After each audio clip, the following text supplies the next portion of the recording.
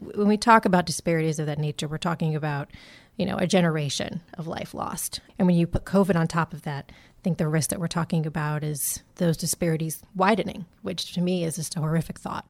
Most of us look back at the COVID-19 pandemic as a frightening negative time. But for Sarah Lewis, Vice President of Health Equity at Hartford Healthcare, the forced isolation left Americans watching news accounts of racial injustice and responding in historically significant ways. Stories of brutality caused us to examine the pervasiveness of racial inequity, which Sarah calls a great and ever-present truth in our society, including the healthcare system, often for the first time in our lives. Numbers tell that grim truth. Consider that in 1950, death rates from coronary heart disease were comparable for both Black and white people. By 2000, the death rate for Black people was 30% higher than for white people. Black people now have a 30% higher rate of death from cancer than white people. Life expectancy of a Black male is 68 compared to 75 for a white male. Black females also live shorter lives, an average of 75 years compared with white females at 80 years. Infant mortality rates are 6% for the white population, 14% for the Black population. Social factors like income, location, and education level drive these numbers. In her role at Hartford Healthcare, Sarah examines such numbers. Well, she calls it nerdy to do so. It's where she finds reinforcement for the work she and the system are doing to address inequity. It's a job for everyone, though, and she suggests we address our implicit bias by talking to others, reading, and listening. Here's a great place to start. Welcome to Hartford Healthcare's podcast, The Racial Divide, acknowledging and addressing disparities in healthcare. Here's Sarah's interview with Hartford Healthcare's Steve Coates. Sarah, thanks so much for joining us today. While the COVID-19 crisis continues to grip the nation, one area that has really been uncovered is inequity in healthcare for people of color and for those in the inner cities. Not just for COVID, but in areas of access, life expectancy, specific diseases like heart disease and hypertension. And if there's any positive to come from the pandemic, we're now talking about the issue locally and nationally. What else are we learning about this during these historic times? Right. So as you said, the curtain's sort of been pulled back on this grim and ever-present truth that health outcomes are different based on one's skin color and often based on one's zip code. And I think what COVID has helped us do is understand the pervasiveness of this. It's not specific necessarily to one part of the country or another. It's everywhere. It may present differently in different parts of the country, but we see the same sort of overall presence of disparities across the country. And in Connecticut, we see them particularly in our urban areas. The life expectancy difference between the north end of Hartford and West Hartford Central, the center of West Hartford, is about 15 years. Difference between Bridgeport and Westport is about 19 years. So then when we talk about disparities of that nature, we're talking about, a generation of life lost. And when you put COVID on top of that, I think the risk that we're talking about is those disparities widening, which to me is just a horrific thought. And I think what put the final point on it for many Americans who either weren't aware or for whatever reason were reluctant to accept that this is the way things are in this country was the killing of George Floyd and the killing of Breonna Taylor and the killing of Ahmaud Arbery happening all at once, although Ahmaud Arbery was killed really before COVID took off, but the spotlight being shown in this moment when very few of us could leave our houses. We all were sort of glued to the news. And many of us, not me, but many people were already sheltering in place and decided to put on a mask and go outside and protest the fact that there's been this other sort of pandemic that's been going on, but for 400 years when it comes to racial inequity. I get the feeling now, and you talked a little bit about how people were in their houses and did a lot of time to think, but I'm getting the vibe and the feeling now that I've never felt in my lifetime, that it's either you're part of the problem or you're part of the solution. I mean, is that where we're at? I am hopeful that is where we are. Like you, I haven't seen this level of sustained engagement and activism from people who are willing to give something up for things to change. That's really what racial equity, the conversation needs to be about, being a little bit more uncomfortable and making more space. And eventually, by doing that, all of us will be healthier and happier, and our society will overall be more just. But it does mean sitting back and listening to voices that have historically been marginalized and letting those voices lead and letting their stories be told. And I'm seeing that happening in so many different forums in so many different parts of the world, and it is hopeful for me. One of the things about health care that I found throughout COVID is that working in healthcare, we can make an immediate impact on addressing this. So talk a little bit about what Hartford Healthcare has been doing. Yeah, we can. It's what gets me out of bed every day is how much our system can do and is dedicated to doing.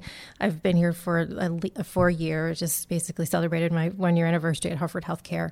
And in that time, we've been talking about how we can, I like to call it, practice at the top of our license as a healthcare system. We employ 30,000 people across the state of Connecticut. We touch every community of the state. And that means that the way that we deliver care can take into account that it's not just about equality, which is treating everyone the same. It's about equity. That means giving people what they need.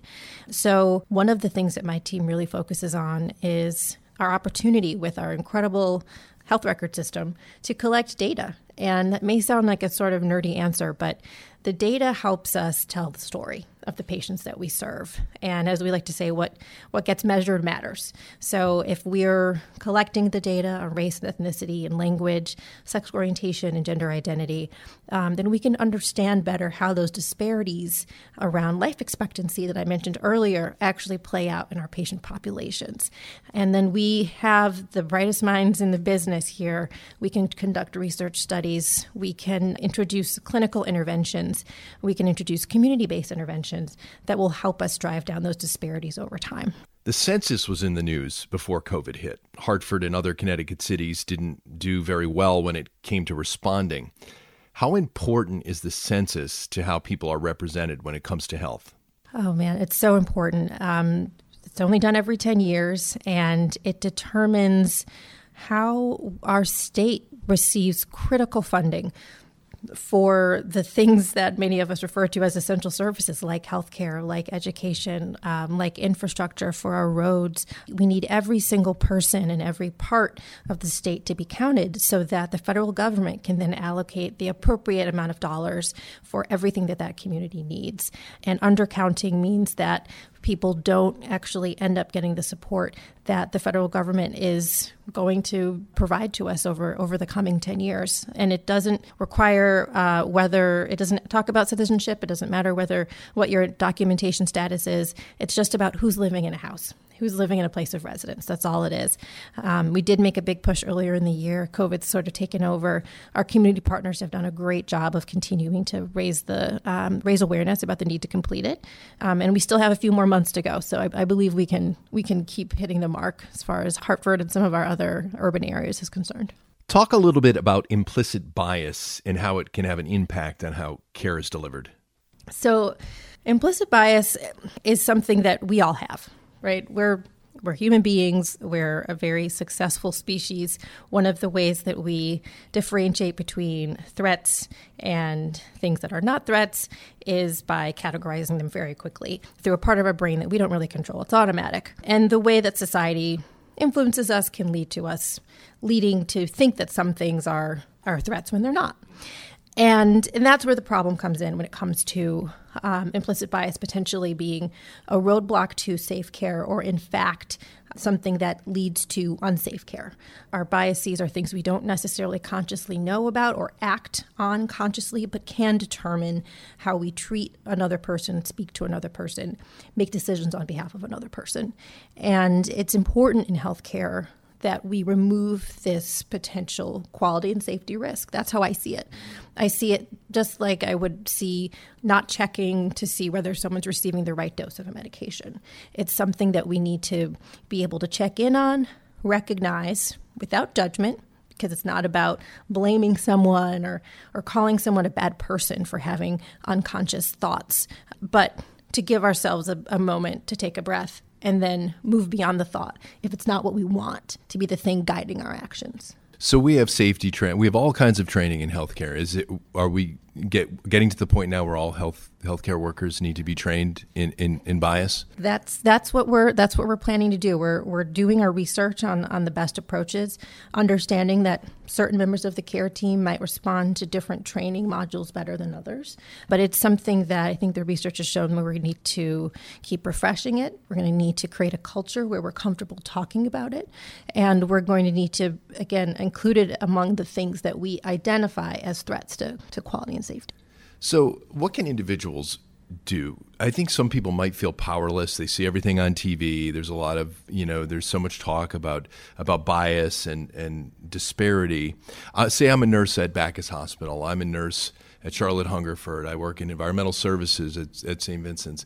What can I do each and every day to kind of address these issues? Yeah. So that's a great question. One of the things I've loved about Jeff Flax's response to this moment around racial reckoning in our country is how many people have reached out and asked me that question, or reached out and said, what can I do? How can I help? I want to be part of the solution. And one of the things that you can do is start within your immediate community of asking yourself and the people you love and your friends, what do you think about race relations? What did you learn in school? Some people are a little bit nervous to challenge their assumptions. And I've had a lot of very learned people share with me that they're embarrassed that their education that led them to become a doctor or whatever they are now never really included information around the details of Brown v. Board of Education or other moments that to me are seminal in African American and American history, but that have in some ways been held behind a curtain for those who don't find it resonant with their particular worldview. And also there are lots of things that you can read. I think that a nice point of entry for people who are new to talking about race is the book So You Want to Talk About Race. It's very accessible. I've had some friends tell me that they're listening to it on Audible. So I would say immerse yourself in those works. Ta-Nehisi Coates' writing is some of the most eloquent and accessible work, again, that is current, it's modern. Roxane Gay comes at it from the point of view of feminism as well as being Black in America, and lots of intersectionality there. So I'd say keep reading and listening, and also just start with your friends and your colleagues and see people you trust, and then start challenging yourself to sort of see what assumptions you might have. Coming out of COVID and looking to the future, are you hopeful? I am, and I will say that part of that hope is related to my immediate environment. I'm extremely proud of the way that the state of Connecticut has responded to this pandemic. We have this low infection rate. We have really thoughtful public leaders. We have great healthcare leaders, people in the community wearing their masks, taking care of one another. It's been really beautiful to be a part of that patchwork in that response. And while I'm still, to be honest, fearful about the next wave of the pandemic and how it will eventually come to a close with treatments and vaccines, et cetera, I am hopeful that so many people in so many different walks of life are talking about this intersection of racial inequity, societal inequity, and health inequity. And, we have the CEO of the largest health system in Connecticut talking about it every day. And I have friends and colleagues from across the country reaching out to me who never really talked about it, asking for advice, asking for direction. And I think that means that we are on track to make some real progress if we continue doing the work.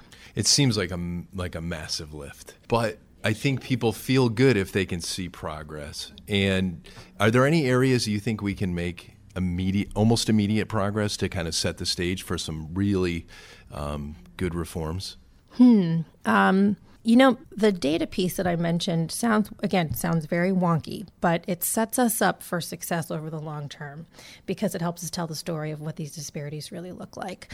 I also think that one of the things that we're doing here at Hartford Healthcare is we're standing up internally our Diversity and Inclusion Council for the whole system. And through that council, which will, be comprised of people who work within our system, we're going to have conversations about implicit bias. We're going to have conversations about how diversity, equity, and inclusion help us reach our business goals as a system, how it helps us identify with our community. Those are things that we don't need to do an extensive amount of research to do. It'll obviously be guided by best in practice guidelines, but it doesn't require any of us to go out and get additional certification necessarily. We can do that together. And I think that systems that dedicate themselves to doing that work internally will see some rewards in the short term. Sarah Lewis, Hartford Healthcare Vice President of Health Equity. Thanks so much for your time today, and thank you for the important work you and your team are doing, really making a difference when it comes to improving health equity here in Connecticut. Thank you so much for having me, Steve. Sarah Lewis and Steve Coates. One way to impact the future of healthcare and change inequity is to fill out your census form, which you can do by going to 2020census.gov. In addition, Sarah suggests reading books like So You Want to Talk About Race. As she says, you challenge yourself to see what kind of assumptions you might have. Thanks for listening.